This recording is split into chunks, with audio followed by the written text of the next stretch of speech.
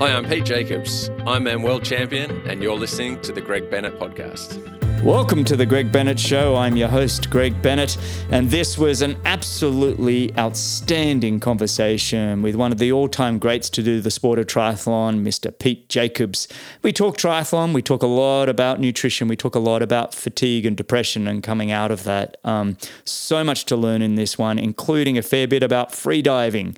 Really thoroughly enjoyed this conversation. I hope you enjoy it as much as I did. And remember, success comes to those who endure just one moment longer.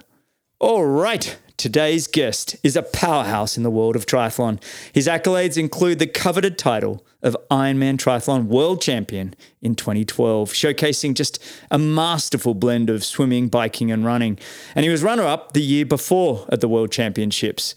Add to that his multiple Ironman wins and Ironman 70.3 wins all around the world. And you get the picture. He's just one of Australia's all-time greatest Ironman athletes. But his journey doesn't stop at athletic achievements. He's channeled his experiences into health and performance coaching. And he now has a business, Live Your Own Fit, which he co-founded with his wife, Jamie L. He battled through all sorts of challenges, fatigue and depression. And he's emerged not just as an athlete, but as a guide. And he's keen on just helping others elevate their energy and their own health. He's not just an Ironman, he's a mentor and just an advocate for health and endurance. Most importantly, he's been a good mate of mine for many, many years, and it's an enormous honor and privilege to have him join me. So, welcome, and thanks for joining me on The Greg Bennett Show. Pete Jacobs, how are you, mate? Good. Thanks, Greg. Well, hell of an intro. You're welcome, mate. Well, you know what? It's 6 a.m. there for you in Noosa. You've gotten up especially early for me. I thought, you know what? At least I can pump you up a little bit to get the day started. I appreciate you, buddy. I'll try and bring some of your energy. Oh, mate, I appreciate you. And we were just talking pre-show, you know, you've got your little one now. You're getting plenty of sleep. What's that been like for you? Yeah, little Maple is 6 months old now, and I've slept well since the start because Jamie's been in the nursery, as I think a lot of athletes do. Yeah. I mean, I was training for Cairns, the first part of the year, and I mean, we've had a really good bub. So Maple pretty much gets up and eats, and there's not much I can do in that stage because Jamie's had good milk, and so she has been on milk. And so, Jamie wakes up, 2 to 3 times a night, feeds her, and she goes back to sleep. Generally. Obviously, there's some nights she wakes up more and Jamie's more tired the next day. But then I've had a good sleep, so I'm more capable. I can fit in some training, obviously less some days, and take care of Maple. Jamie will get a nap, and, it's great. I love it. Well, as you know, we were just down in Australia for a good period, 5.5 weeks. We had 10 amazing days up in Noosa. We caught up with you guys a couple of times. And I got to tell you, your little Maple is the most precious little bub, I think, that Laura and I have seen in a long, long time, or maybe ever. She really is a sweetheart, and I can get why you're getting plenty of sleep. Now, you mentioned you did Ironman Cairns. Mate, that was outstanding. 8:09, fourth. I thought you were going to run onto the podium there. Were you pleased with it? Yeah. A comeback race. Like I feel like I haven't raced in 3 or 4 years kind of thing. So it was nice to hit that pain threshold in an Ironman where you have to ask yourself, do I want to do this? Do I want to be here? And push through. It was going great. Front group on the bike with Braden Curry and a bunch of good guys. But the last 50K of the bike, I lost 8 or 9 minutes just with some tight hips and tight back. Yeah. So then I got off and still ran, 2:49 and pushed through pain and everything. And I was stoked that I was able to do that. And I would have been close to the podium had I not had that physical issue. But that's everything. I would have, I would have won if I would have won. Like, you can't say, I can't say I would have. But that's part of it. That's part of how we train our bodies. If in December last year, I was aiming for Bustleton and got a hip stress fracture. And that was, too much running, too hard. I got super fit, run fit. That was amazing. But you can't, there's got to be consequences to pushing yourself. Yeah. You peer over the edge, don't you? You peer over that edge, and sometimes you just take that step too far. And I think there's probably a million athletes out there listening to this show nodding their heads going, yep, done that. But honestly, I looked just real quick. I looked at your fourth in Cairns, and I just thought, you know what, good on you, mate. Like it's been. We'll get into it in this show, but it's been a hell of a journey for you the last 10 years. And I just wanted to make sure up front we celebrate that a little bit, because it was a little bit of a, hey, you know what? This is a great performance. Yeah, thanks, mate. Yeah, and that's kind of how I felt. I certainly was so relieved crossing the finish line. And now with Maple and Jamie at the finish line, it brings a whole new joy to crossing a finish line now, I think, for sure. Yeah, well done again, buddy. And like I said, I want to go through your journey a little bit, but let's start. I know when we were having coffee, for everybody listening, I was chatting to Pete, and we were having lunch. I think the girls were playing with the bub, and you and I were chatting, and I was like, yeah, let's get you on the pod. And you were willing to do it. And you said, you know, one of the things I don't love about podcasts is, you know, having to listen to people's journey from the very beginning. But you know what? I'm going to do that anyway, because it's one of the things I enjoy most. So I'm still going to ask you to recap your journey a little bit. You don't have to go into too much detail, but I'd love to get an understanding of how you did find the sport of triathlon in the beginning, and how did that passion all start? Yeah, I'll try and I like looking at things a bit sort of scientifically or finding meaning. So I'll try and make it interesting. I'm definitely a product of genetics and the environment, you know, so that kind of old scientific approach or quote. So, yeah, mum and dad, fairly good athletes. My brother, older brother, world-class ski paddler in the 2000s in marathon ski paddling. So he also has the endurance genes. And then my sister, not an endurance elite athlete, but certainly taught me a lot as well, joy and fun. And we all did surf lifesaving growing up. And when I finished high school, I had an apprenticeship for landscaping. So that's pretty much 4 years of labour and learning skills of stonemasonry and gardening and deck building and a bit of jack of all trades. And it was in that first year with my first paycheck that I got a bike and started riding with some older guys that lived in the area of Sydney that I lived in. And they took me on long rides, and it was like, wow, I love this feeling of being out free, going fast, pushing myself on hills against people, and it's in training. They guided me into my first Ironman when I think I was 20 years old at Foster, Ironman Australia, and went 9.5 hours and hit the targets I wanted to set exactly. And from that point, it was in my gut and in my heart that I wanted to be good at that. And I believed that I could be good at that. And then from then on, it was just do more Ironmans, do more half Ironmans, and, you know, just keep honing what I could. I look at you and you're a phenomenal swimmer, runner.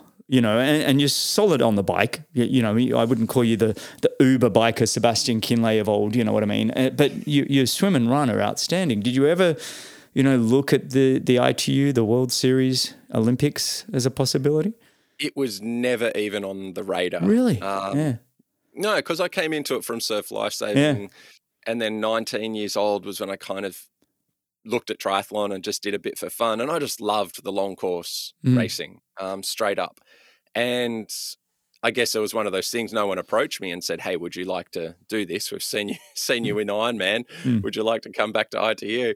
No, none of that happened. And I definitely have endurance genes. You know, I guess you could say an Olympic distance race is still endurance. Like it's 2 hours. So That's it's true. It's definitely aerobic based. It's not a 100-meter sprint, which in high school, or, you know, I could never do a 100-meter sprint. I was so slow.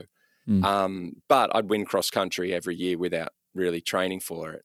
So yeah, that's what happens when you grow up swimming. I think, as you know, in Australia, you grow up swimming, you kind of build, you know, a good pair of lungs when you're growing up in the pool. And that just carried me through to all sports that I tried when I was growing up. And then, I don't regret never having the opportunity to do ITU or anything. That doesn't faze me. No. I was just curious what I've learned through long course. No, look, you've had an outstanding career. It was, you know, it's funny. I was always, you know, I grew up in Mossman, and for listeners, Pete and I actually grew up on the northern side of Sydney. So there's the Southern Shire, which has, you know, Chris McCormack, Greg Welsh, McKeely Jones, Craig Alexander. They're all down there.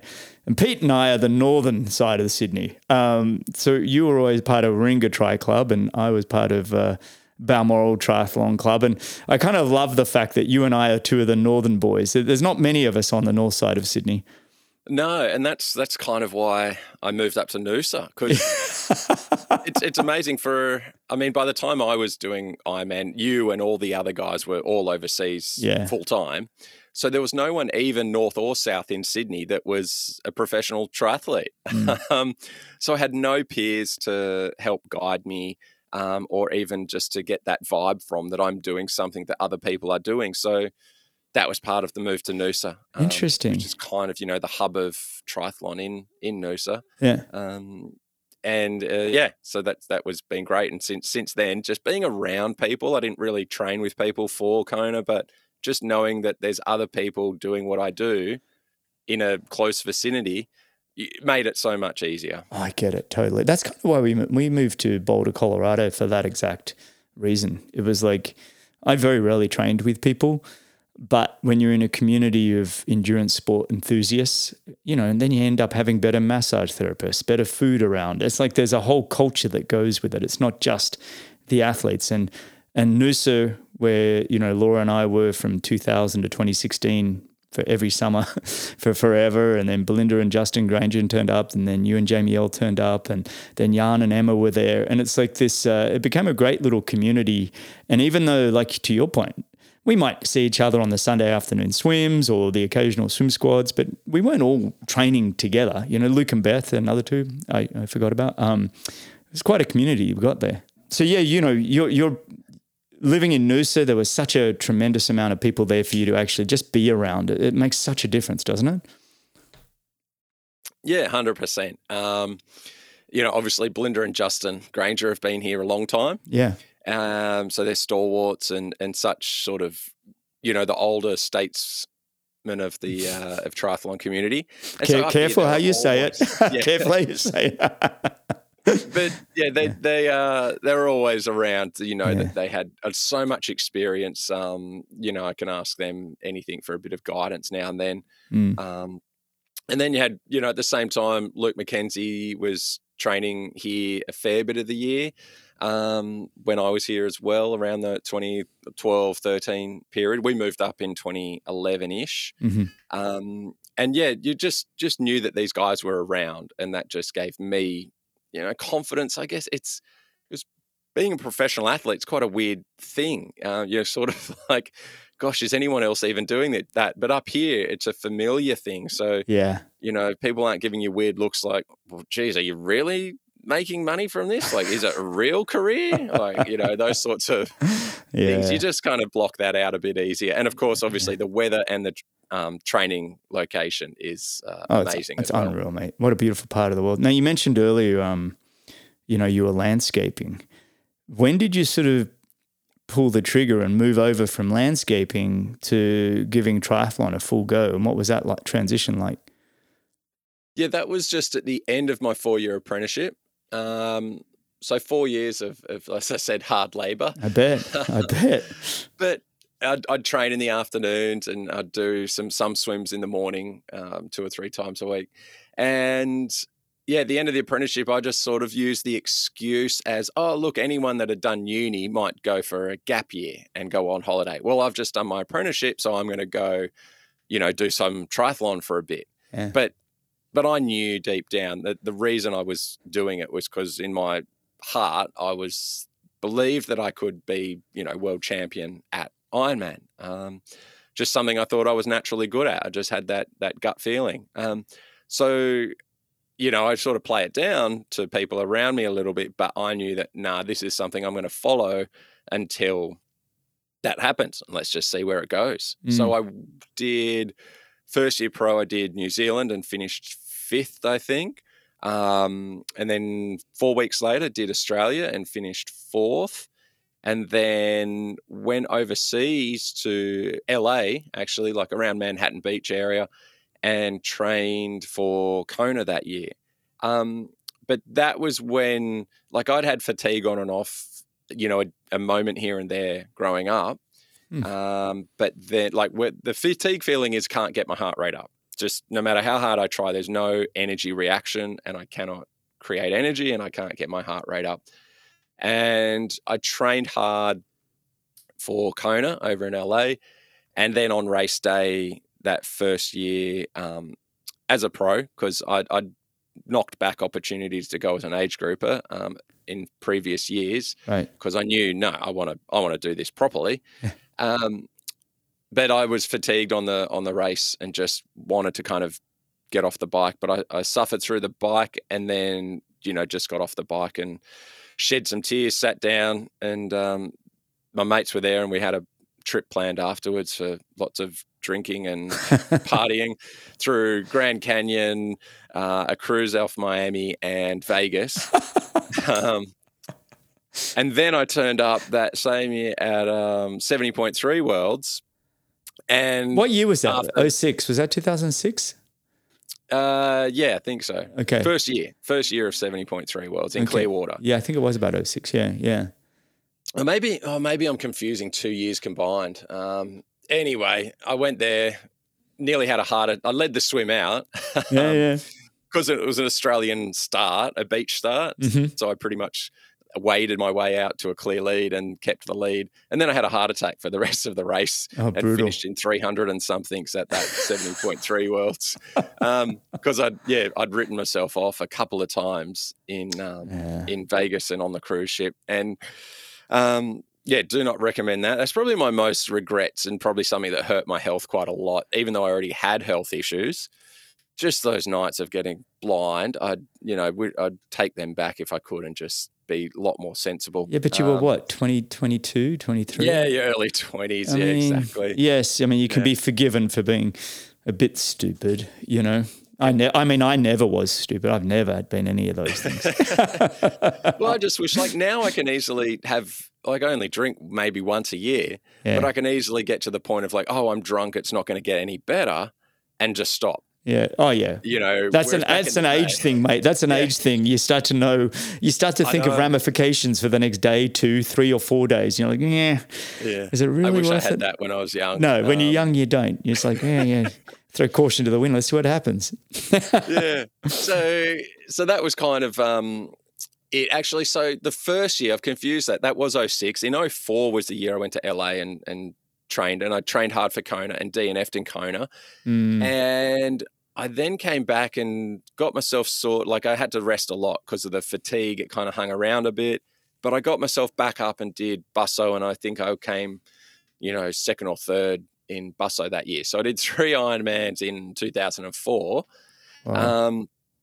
And yeah, like I said, I could do them well just if I was relatively healthy at the time. But then that's sort of the story of my career. I can go well if I'm healthy and don't have the fatigue issues. And if I've got the fatigue issues, then I'm just can't even get my body to fire. It's so brutal because I'm sure even finding, especially when you're talking, this long ago, trying to find a support team around you that actually understand fatigue, and aren't just I come from the generation of the, snap out of it, get your shit together. It's true, right? I mean that's and it's. I feel like we've learnt a lot more in this last decade with people like yourself, leading it. To be honest, of saying, it's a real thing. This isn't just. It's not just snap my fingers and let's just go again. And that's been part of your journey. That, from what I can see, from when you've won Kona Ironman, and I'm skipping over many successful years up to 2012, but. From 2012 to pretty much now, you've been really trying to get to the bottom of it, right?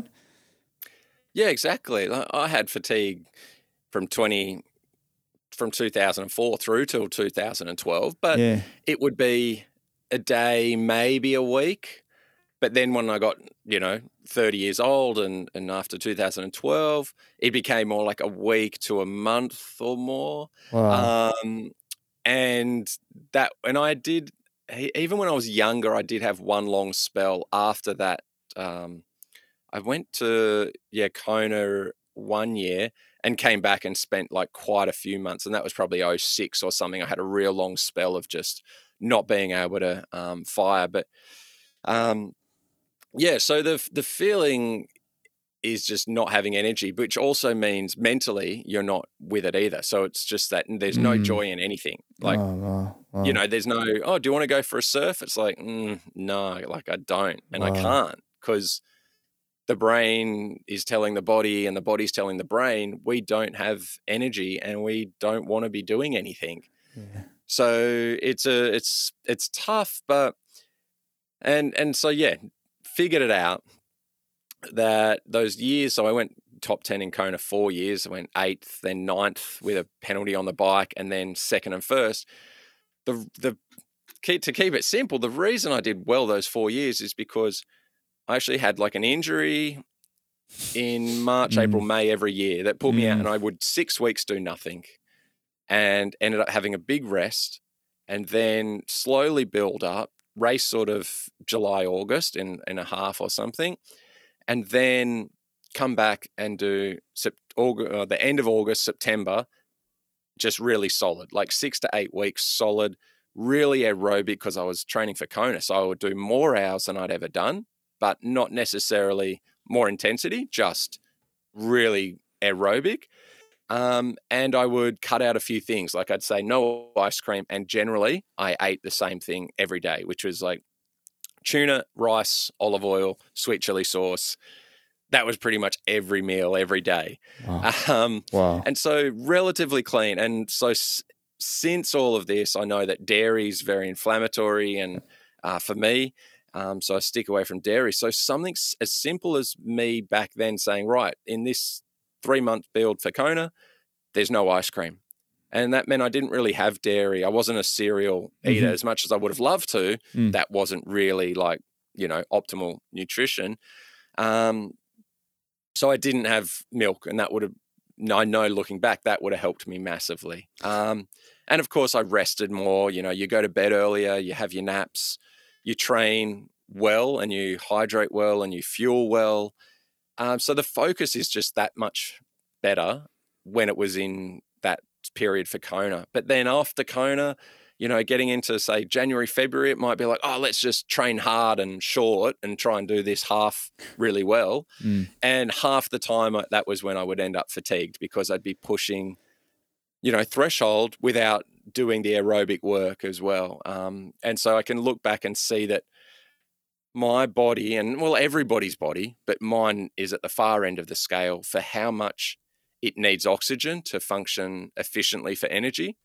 So if I've got those adaptations in my blood, if I've got those adaptations in my mitochondria, I am more resilient to all the other factors, like slight, treats in my diet, or not getting as much sleep or rest. And so I can see that I need oxygen a lot and I need nutrients a lot. So, now I take a lot of supplements as well. And now I focus a lot on factors that give me a lot of oxygen in my training.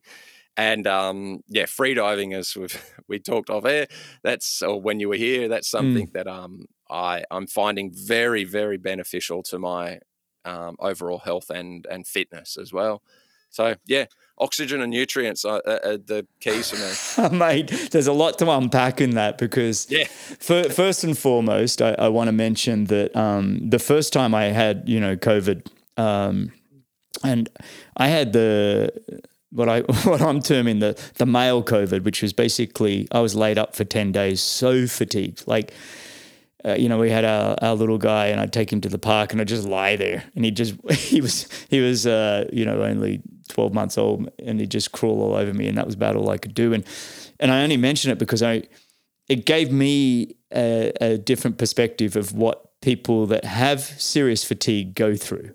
Because until that point, I had the flu and had different things, but this one knocked me about to the point that nothing was good. But I only had it for 10 days. But I thought I'd mention it just to say I get kind of maybe what you've been going through for forever. But when you look at it, you mentioned inflammatory response. Have you been able to get to the core of what it is that you've been dealing with for going on 20 years? I'm just dealing with more sensitive, body, more sensitive mitochondria. And You're like Laura. You're like Laura. yeah, well, I'm like my mum, and they say you do get your mum's mitochondria. And my mum has been dealing with inflammation, chronic inflammation, polymyalgia, all these issues since she's had those issues for sort of 15 years, but getting better now. She's off all her meds just now, but she has been very susceptible to inflammation for a long time. So she went on some heavy blood pressure meds when she was pregnant with me. And ever since then, she's been on medication of some sort. And they increased as she got other chronic inflammations. And as she got polymyalgia, then it was prednisone, a steroid for, 15 years. And she keeps having inflammatory responses in her body, a little bit of gout. She's just had surgery for Dupuytren's, which is the tendons in your hand getting tight, that your hand looks like a bit of a claw in the after years. So all of these are just symptoms of inflammation. And a lot of it now, it's tough for her because I know that a lot of it is now she needs to, as I was saying, get fitter. Her blood needs to improve, but it's hard to do when she's had it for so long, and it's difficult for her to exercise like me to get those improvements. But yes, her breath hold time is terrible because her blood is already slightly kind of acidic. Her CO2 adding any extra acidity, she has got a terrible breath hold. And that's just a sign that I've figured out over the years of your blood is not happy. There's something out of balance. And yeah, if you can't tolerate any extra CO2, then that does make it hard to, get that cycle moving in a positive way, to get fitter. So yeah, there's probably still some deficiencies in my mum. And in terms of what have I been diagnosed with? Well, nothing other than that I need all the nutrients and I need oxygen, or else so say for example, and my gut is more sensitive as well. So whether it be the microbiome or just in general my gut lining, but they're all kind of linked. That if I will absorb and take on oxalates and lactose and things into my blood, maybe more than others, but then also my blood can't handle those things. And then, my skin gets bad pretty quickly, which happened. I first started seeing that when I was in my mid-20s, like a psoriasis or seborrheic dermatitis, something like that. So that's always been a bit of a pain that, if I have food that I shouldn't have eaten, it's quite obvious, which is, not enjoyable. But if I eat clean and eat clean and train well and taking my supplements, I don't get any of that and my skin's great. So I know that there's such a clear response to what goes into my blood ends up affecting my mitochondria.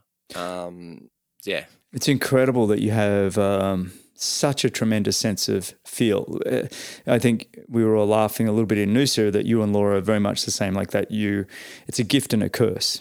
Having this tremendous sense of feel means that you're two of the most beautiful swimmers in the sport of triathlon, you and Laura, because you can, I think your sense of feel is amazing, right? And so your technique is beautiful. The way you both run is like, there's all of these. The way to perform in sport requires a lot of feel when it comes to the way you move. And that's quite a gift to have in terms of being efficient. But on the other extreme, your bodies are so sensitive to all of these senses of feel that it can work on the other part where it's like it can really knock you down. And it's almost, I don't know, maybe I'm making stuff up on the spot, right. But you have these big bandwidth, you two, of like, whereas I feel like me and the rest of us, we live in this narrow little spot with our sense of feel.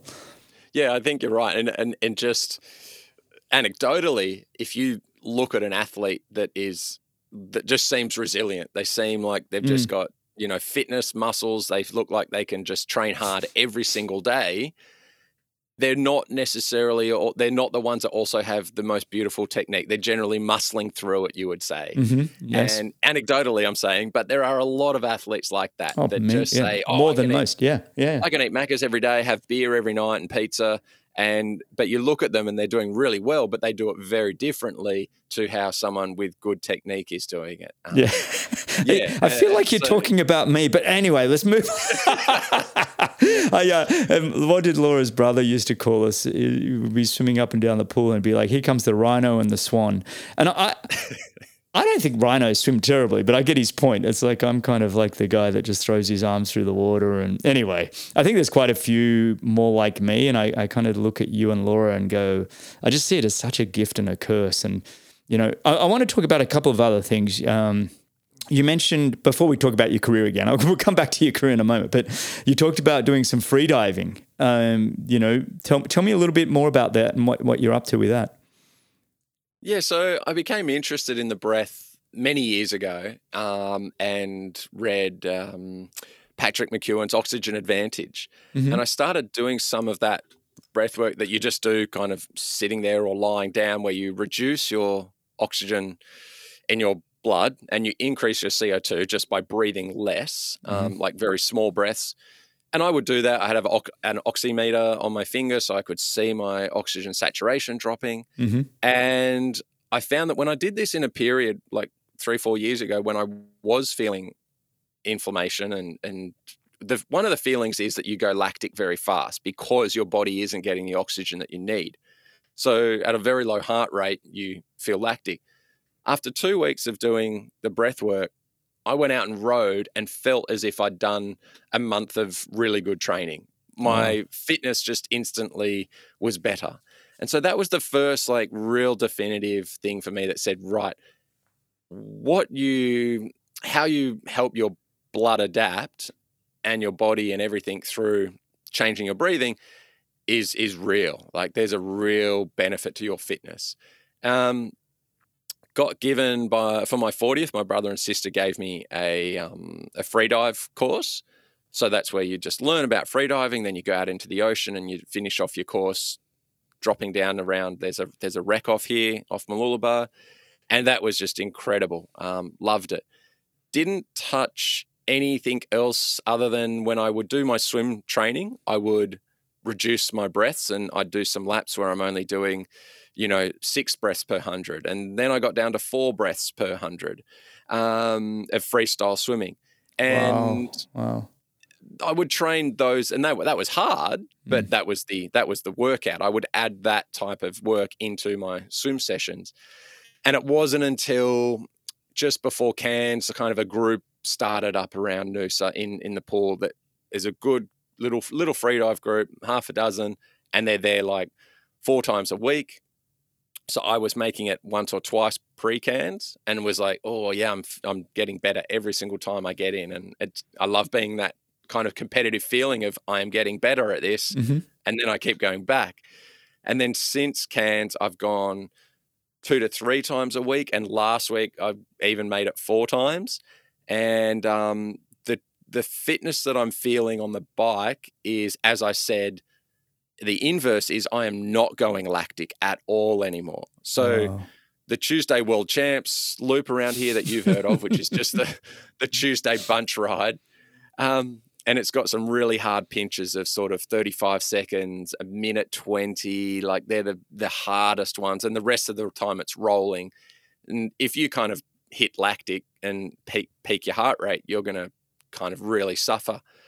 Well, on Tuesday, there was a smaller bunch. It was a little bit damp, so not many guys turned up. And I led over the hills. I didn't go lactic. And then I broke away with 5K to go. And the 3 or 4 guys that were behind obviously didn't get their stuff together. They didn't work together. And I had a nice 5K breakaway at the end. And yeah, the whole ride, I just don't go lactic anymore. Whereas that's something that I did definitely hit those hills every single time. Would get to the top of them and be burning and have to roll to the back of the group and then recover and then come back again. But now, like, so the adaptations that I'm getting from really proper freedive training and proper breath work I just love it so much. And like I said, that's what I need. It's changing my blood and it's changing my mitochondria. And then there's obviously hundreds of other chemical reactions and stuff going on that we don't know that are also improving, but it just suits me. Are you doing any blood work, or are you going purely off feel?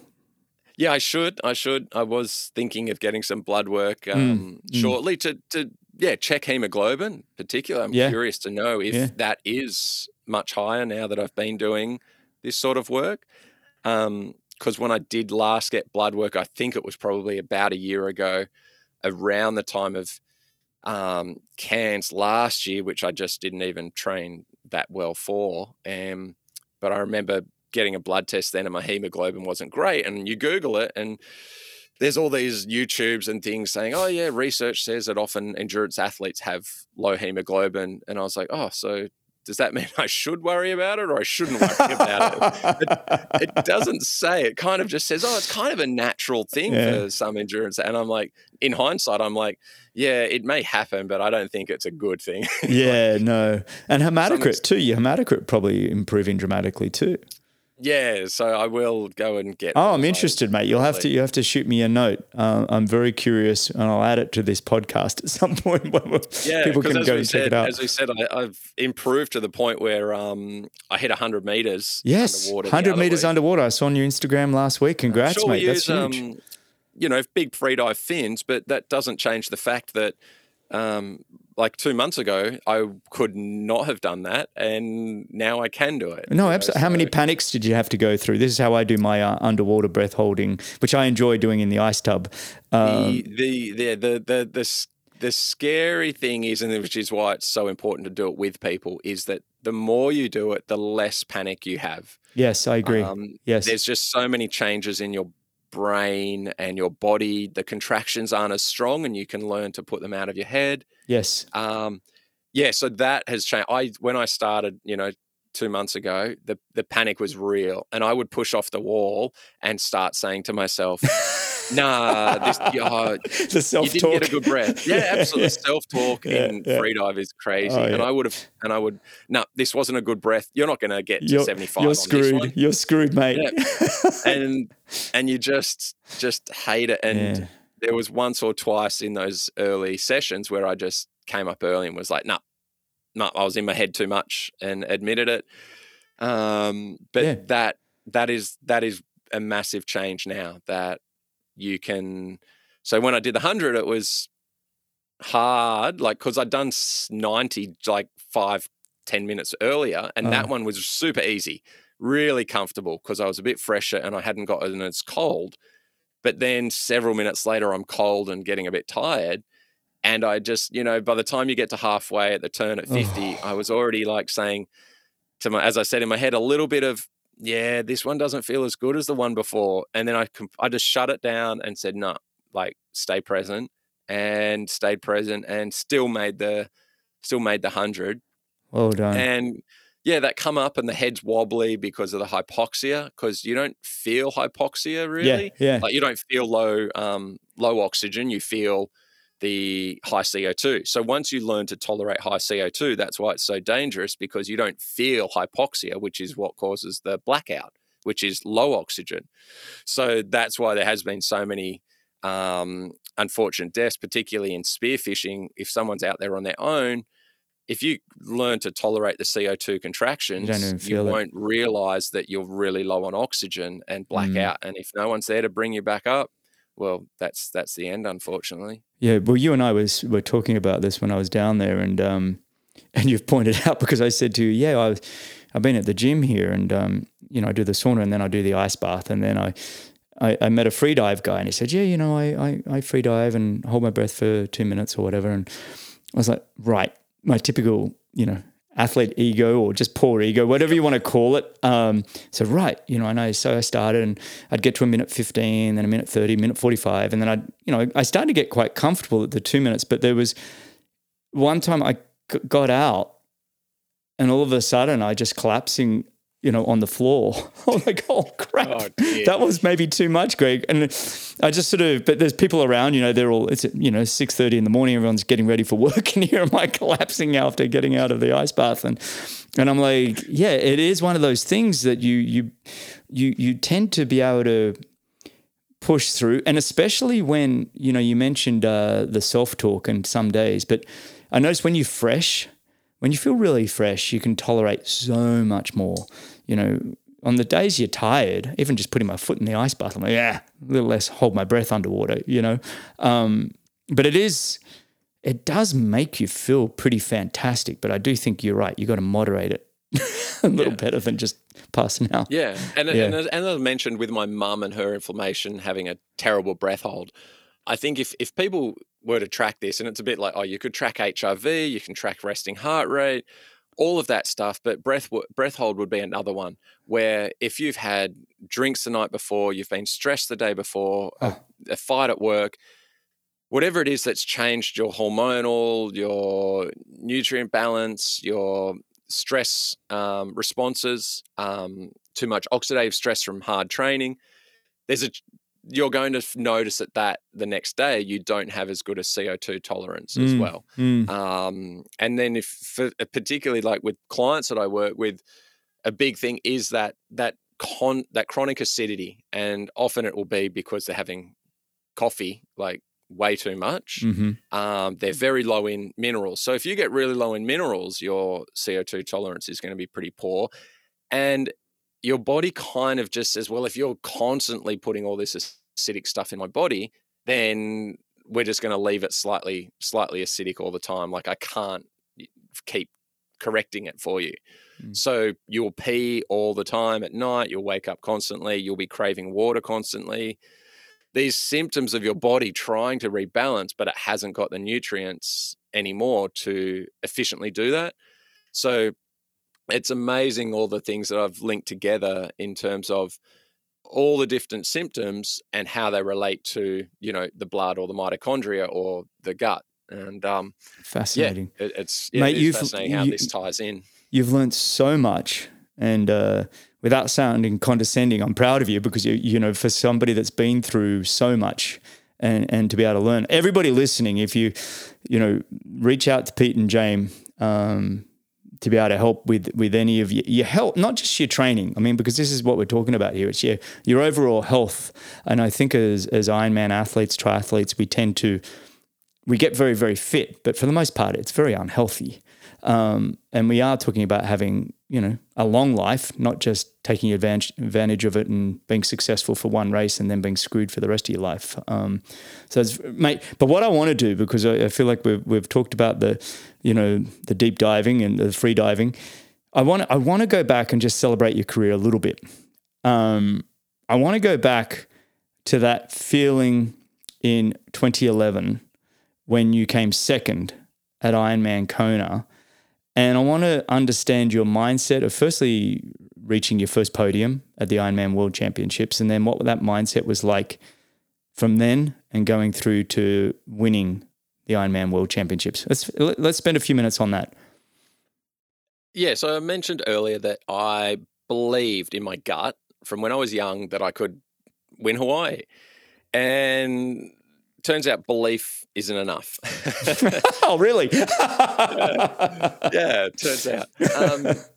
So I like I said, I was doing everything. My guts were terrible in 2011. It was one of those periods where I'd be stopping in the bushes on runs. I'd stop in the toilet 3 times before I even went for a run.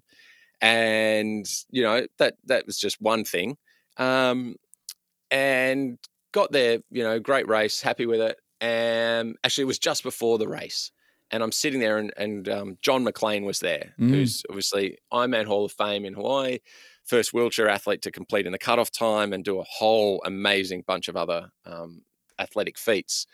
And in his book, one of his books, his first book at that point, he's so driven for the win, just to win. Like he focuses on the win from years out from like an Olympic competition. And I said, how do you do it? And he's like, oh, well, there's no answer. You can't just switch it on and say 2 days before the race, oh, I want to go from having a podium mindset to having a winning mindset. Yeah.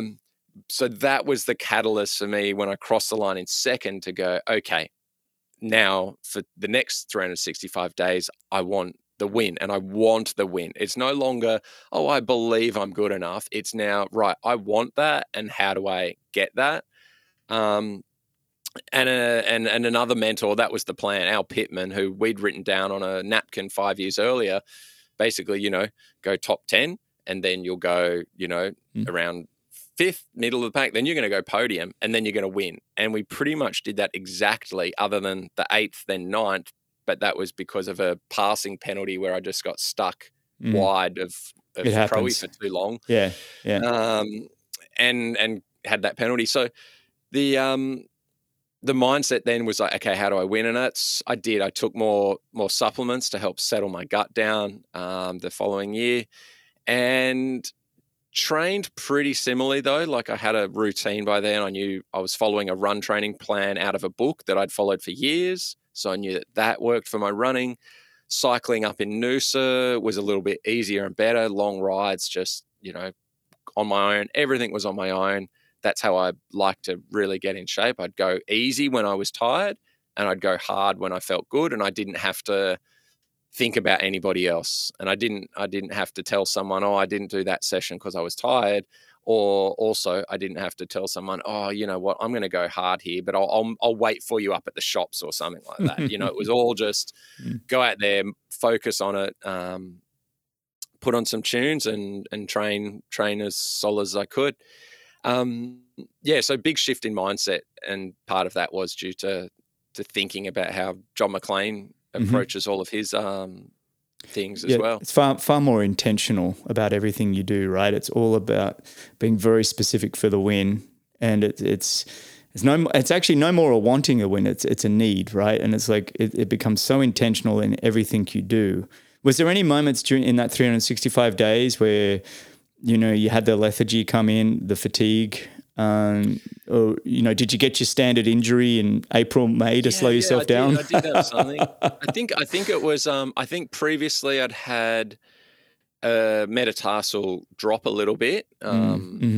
So before that, I'd had a collarbone, and I think that twisted my body a lot. Just having the shoulder in a sling, pulling forward. The following year, I had a stress fracture and a boot on one leg, so that threw the hips out more. And then I think that year, I just had the metatarsal just dropped a bit, and so it was getting bruised. And again, that was related to literally just once it took quite a while to figure out, oh, if I shift my hips, my ribs, to the right and straighten up, the metatarsal lifts. So it was just that my body was sort of wanting to twist to the left too much, and it still does. Haven't got rid of that completely. But yeah, I had that rest. I think I did Ironman Lake Placid that year and came second by about half an hour to Andy Potts. So we kind of did a bit of training over there. But like obviously nothing too crazy, and then come back and do that hard block in Noosa for end of like August, September. Right. And so that just was what went that year. And a lot of it was also, like I said, mindset was by that point I'd really embraced my fatigue. And I did have some moments of fatigue. And one of them was I sat on the trainer and rode about 160 watts for 4 hours, I think, because that's all that I could push on that day. Mm-hmm.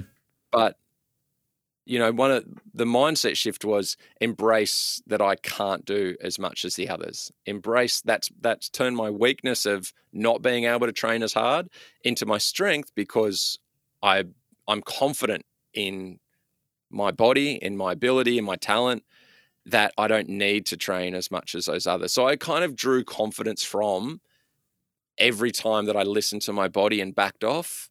That actually, I turned that into giving me confidence. That's a great... follow what you know you need to do, because you are better than those guys. Just you do what you need to do. So so there was a few days in that where it was like that, where I have no wattage, But then just by still getting on and doing the aerobic work, like really gentle aerobic work, it helped then get rid of it. And I was able to bounce back, a day or two later.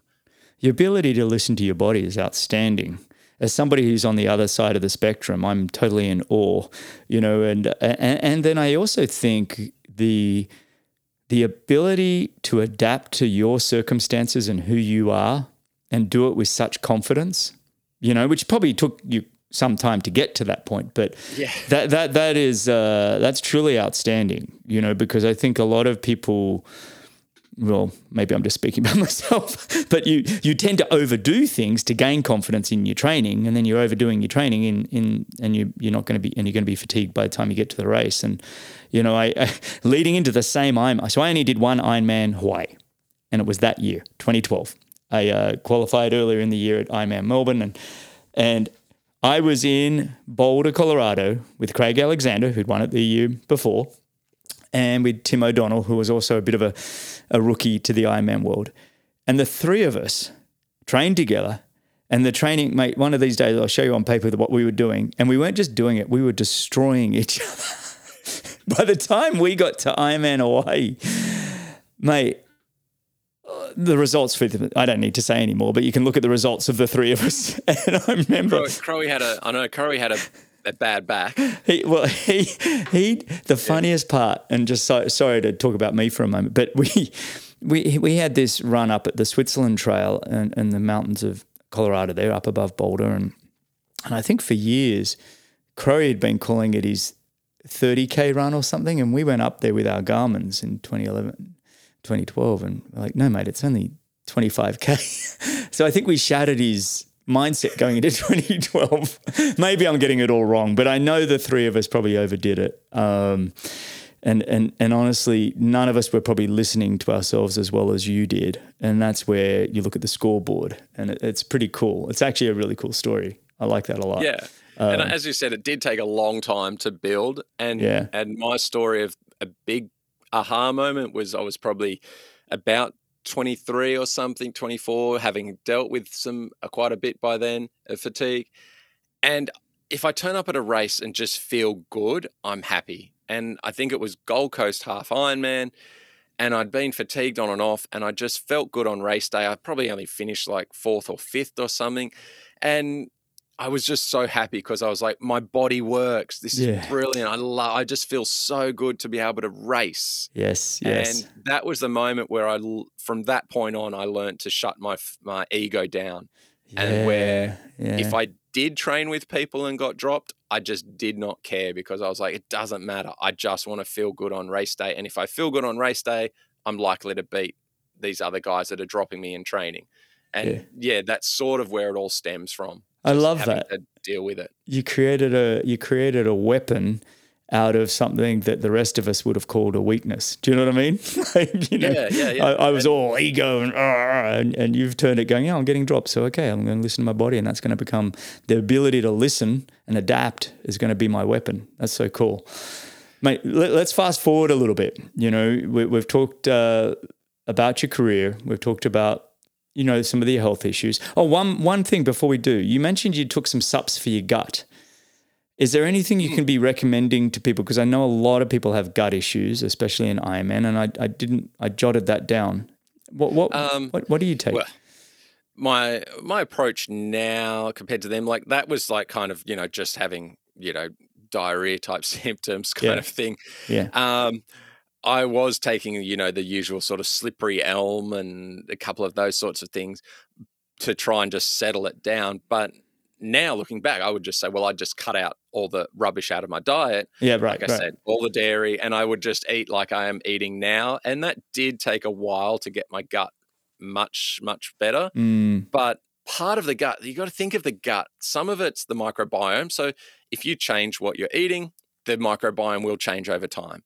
So it will improve. And then for some of us, a lot of us, say something like lactose or gluten, we just don't digest it much at all. So too much ends up in our blood. So just cut those things out and you're going to be better off. The next part of it is, say you've got a gut that's a leaky gut where more stuff gets through than it should. Well, that's going to happen when you're fatigued more or when you're not healthy, you've got inflammation, because the gut is made up of mitochondria. So if I pictured that, where if I'm healthy, then if I'm fit and healthy, that's every single cell in my body is getting more oxygen and is healthier. And that includes the cells that are lining my gut. So everything, every organ, everything works better when you're fit and healthy. Mm-hmm. So that would be my advice. Just stick to a diet that you know is the least inflammatory. And as you improve your fitness, everything should stay on track. And supplements, in terms of that, the supplements I take now are just the supplements that help assist with mitochondrial function, with energy production. What are they? And Can you tell us what those are? It's every vitamin and mineral that, you know, exists on the planet, basically, you know? If it was around 5 billion years ago, I'm taking it. That's like we were talking about. Laura's got me onto these minerals called quintons, which are, you know, from the sea or the ocean originally. I don't know. I'm going to screw it all up. But I think you nodded your head when we talked about it in Noosa, and you're taking something similar. Yeah. I take it's just concentrated ocean salt. So it's potassium, magnesium, and sodium. But it's also got small amounts of trace stuff. But I also take a multi-mineral that has all minerals in it at decent amounts. I take a B complex that has all the Bs in it. And I take all the iodine and selenium, all the minerals and all the vitamins. And then obviously my diet now is focused on nutrient-dense food, meat, fish, eggs, and simple sugars like white rice and really simple sugars for training. So I avoid the more inflammatory sugars, say, you know, processed flours. I don't really have any processed flours at all. Yeah. I've gone through stages of sourdough, and that seems fine. But if I'm really focused, I don't need the sourdough. I'll have rice cakes. Yeah. So rice cakes and jam are kind of oh my God, I just need more, you know, sugars, more carbs. Yep. So something that's really low inflammatory. Just love that. That's kind of my go-to treat for after a meal of rice and meat or eggs and fish. Yeah. That's awesome, mate. I actually really appreciate that. I'm jotting down notes here. I've experimented a lot with the sups and the vitamins and minerals, and, you know, I'm not about performance anymore. It's more about longevity and health and being able to lift my kids. You know, that's how I work out. That's all my North Star metric is to be a strong, healthy family man. That's about it for my life. And but all of those play into it. That's fantastic. Hey, let's shift gear a little bit, and let's talk about the world of triathlon. You know, you've been in it for a good 20 years now. You are a veteran, and I'd love to get your thoughts on where you think it's at, you know, and how it's evolved over time. You know, did you watch the PTO US Championships on the past weekend? Yeah, I watched it on and off in between coming and going in the house and things. Yeah, same. Yeah. It was pretty awesome. I mean, I was happy for Jan, like, you know, second last race to do that. That was awesome. Yeah. I know he was very happy with it. Yeah. And it's great. And then to see, you know, Jason West run that fast. That was amazing. 56 he ran. For 18K off the bike. I did the math. That's what is that? Low 31s for 10K, 31 minute 10K, 309s or 310s. It was pretty decent per K. Yeah. Because I looked at Christian's Strava. It was like a 3:23 average, I think. So he was 5 minutes faster than those guys. That was it was a massive chunk. Anyway. Yeah, it's so fast. But yeah, look, with the super shoes and stuff, and looking at run splits, I love the Nike Alpha Flies. I'm a 4-foot runner, or have been for, you know, 10, 12 years since I started really thinking about it. And yeah, they do add so much more speed. So I'm still pretty stoked with my 2:41 best at Kona on, a pair of piece of rubber sole things. I know, very basic racing flats.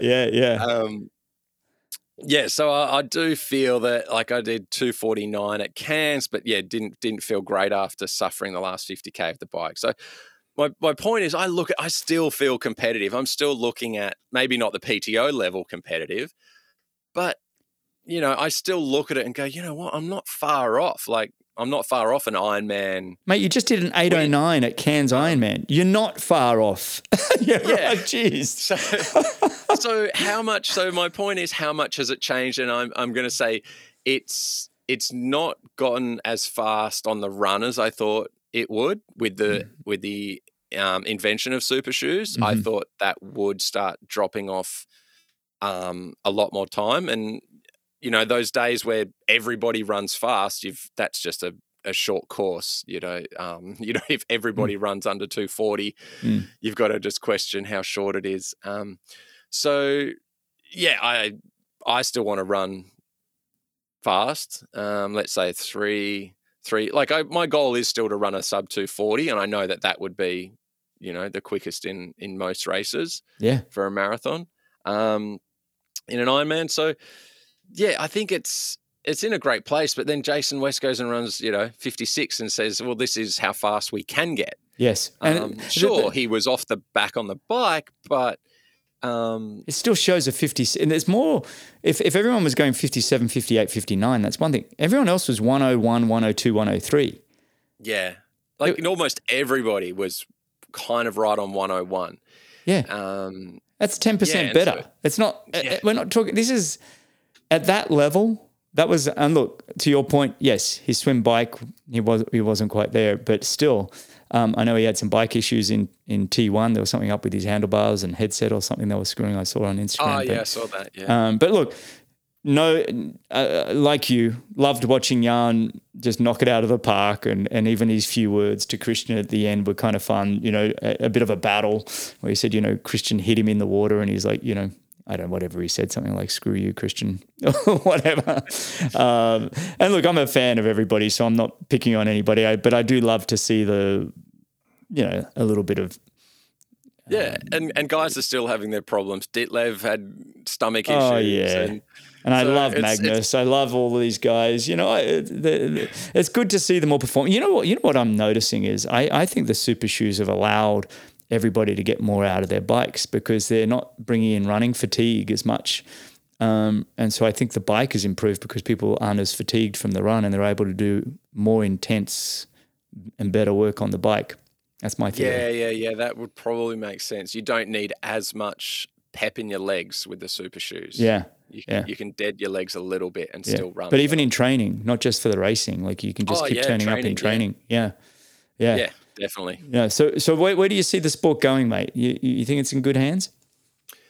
Yeah, I mean, there's so much going on that I barely know what's happening anymore. It's hard to keep up. Yeah, because I actually think when we caught up and Belinda Granger was there, and I was like, is Super League still going? PG knows everything, doesn't she? There's so much happening, and I'm not a massive spectator of sports. Like I actually don't watch really any sport at all. So to turn on the PTO, special occasion.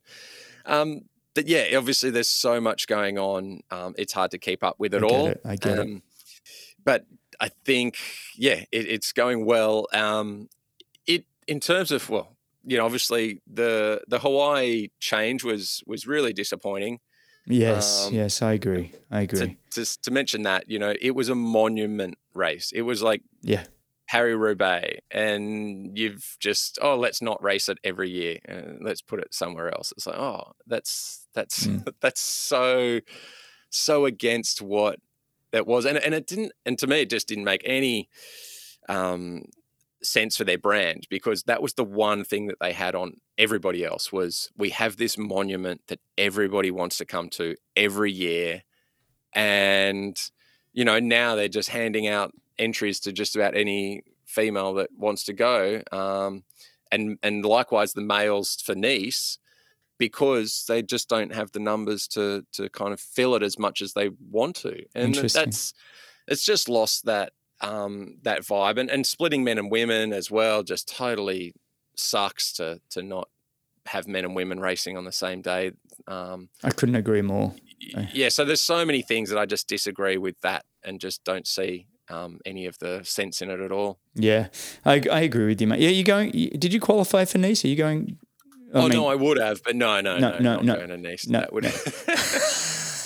I know you've got other things and better things you can be doing than talking to me on a Wednesday morning midweek. No, we can chat all the time. All right, but I do want to finish up with one of my favorite things to do in the final 3 questions. So the first one, if you could go back in time, what advice would you give your 16-year-old self if you're just starting out? I would say nothing.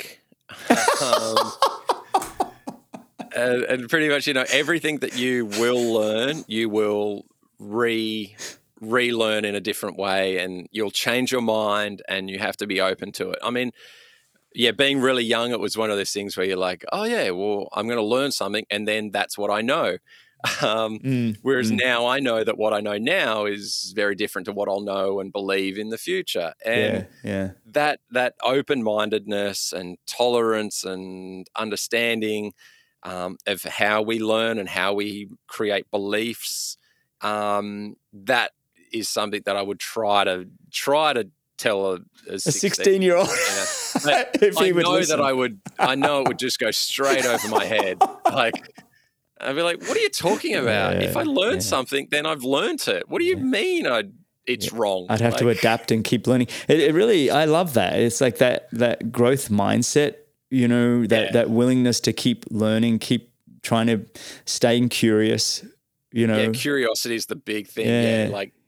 Just because you think somebody else is doing it wrong isn't you might be the one that's wrong. So you have to be curious to try and learn. That's why really they good. Believe that. I like that, Pete. Yeah. That's something that just doing health coaching courses and just my own journey, and obviously just getting more mature, you realize that, you've got to accept that you're going to be wrong quite a lot of the time, and you need to keep learning and that's fantastic. all those sorts of things. I think that's one of the best pieces of advice I've had on this show. That's a really good one. And it's one for all of us.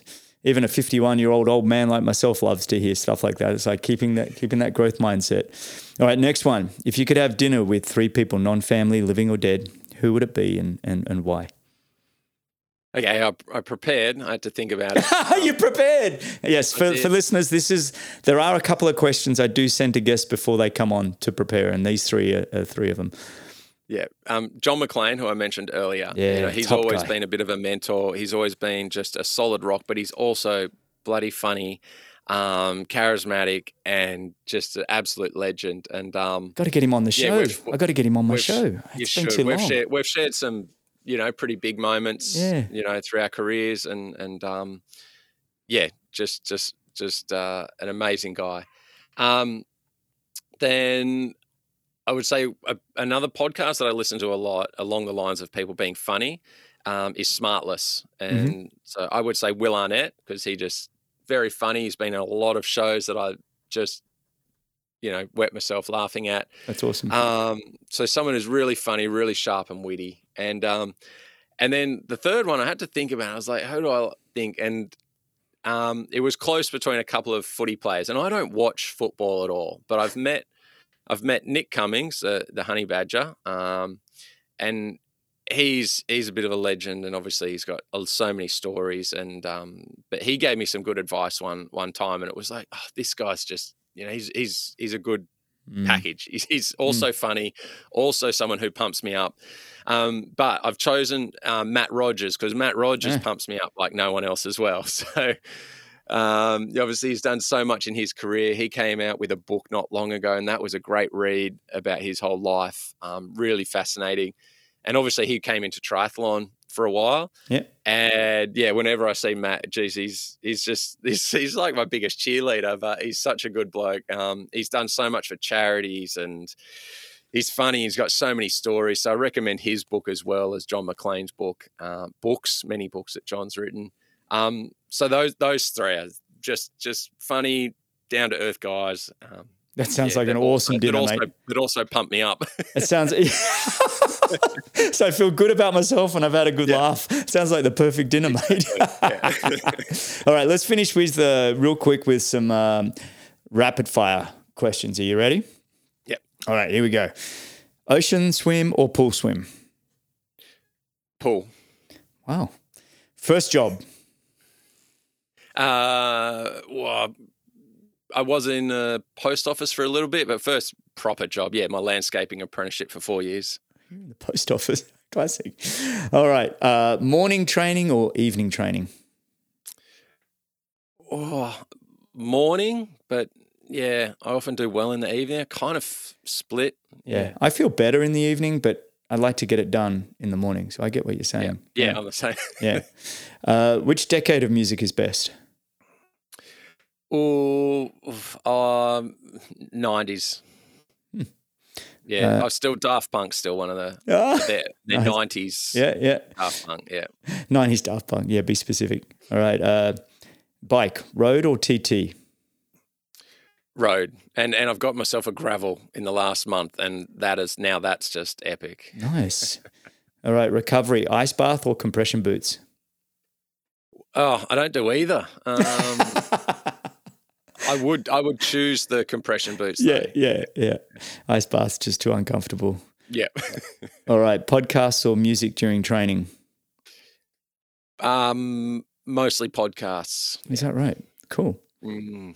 We were talking about that. Do you do Audible books as well? Or? No, I haven't ever done an Audible book. No, just lots of podcasts. Yeah. It's funny. I listen to books more than I do podcasts, but I do enjoy hosting a podcast show. All right. What is the best place you've raced or the best race you've done?